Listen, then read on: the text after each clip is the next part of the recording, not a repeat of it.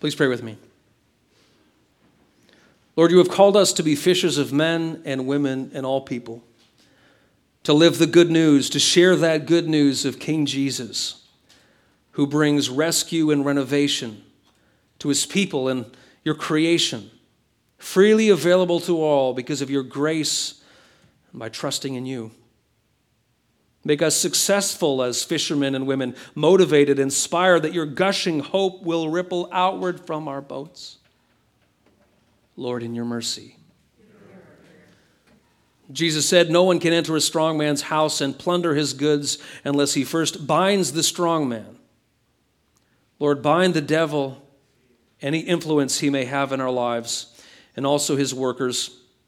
If we have given an inch, if we have given him a toehold, a foothold in our lives, our homes, our relationships, some sort of sin we have nurtured, which he has used to gain entrance, close that door, cast him out so that we live only under your influence.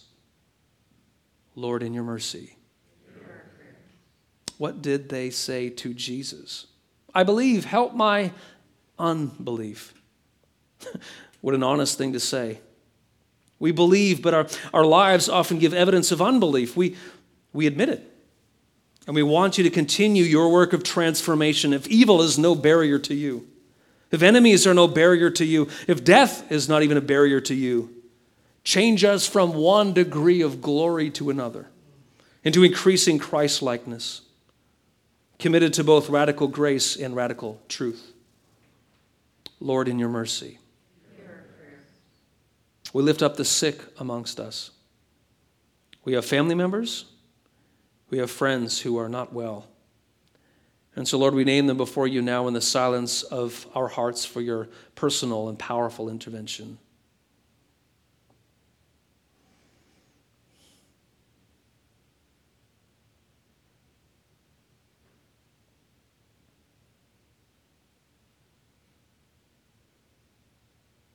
Lord, in your mercy. There are problems in our world.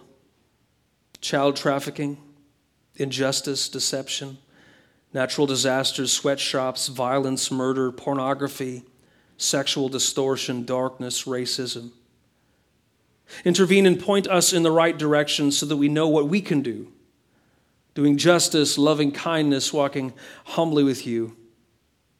Help us to fall so in love with heaven that we work for it here on earth.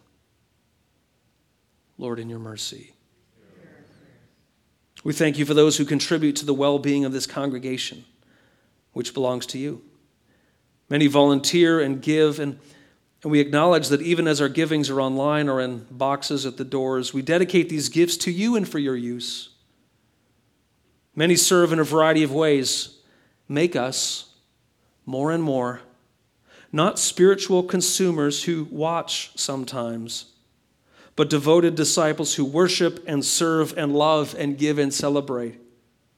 Make us more than noun Christians, but verb Christians. Bless our search for a new youth and outreach coordinator. Work in the mind and heart of the right individual to come forward. Prepare us to receive them as you work out in your perfect timing according to your astoundingly perfect plan. This next wonderful chapter of ministry. Continue to move us forward in the living Christ, in whom all things possible and with whom all things work together for good for your glory. Lord, in your mercy.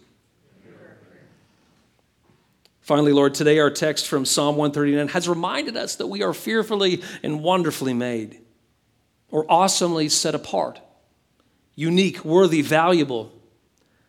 There are times when we feel the opposite of that. We feel crumpled, spat upon, hurt. Remind us today, right now, that you are trustworthy and our identity is based on who you tell us we are, not on what others do or don't say about who we are. We are whose we are. Your children. In relationship with you, even in the womb. You planned our days. You put us in this time, in this place. You gave us personalities, talents, strengths, so that we can feel your Spirit working through our bones and words and decisions and work, all for your jaw-dropping glory.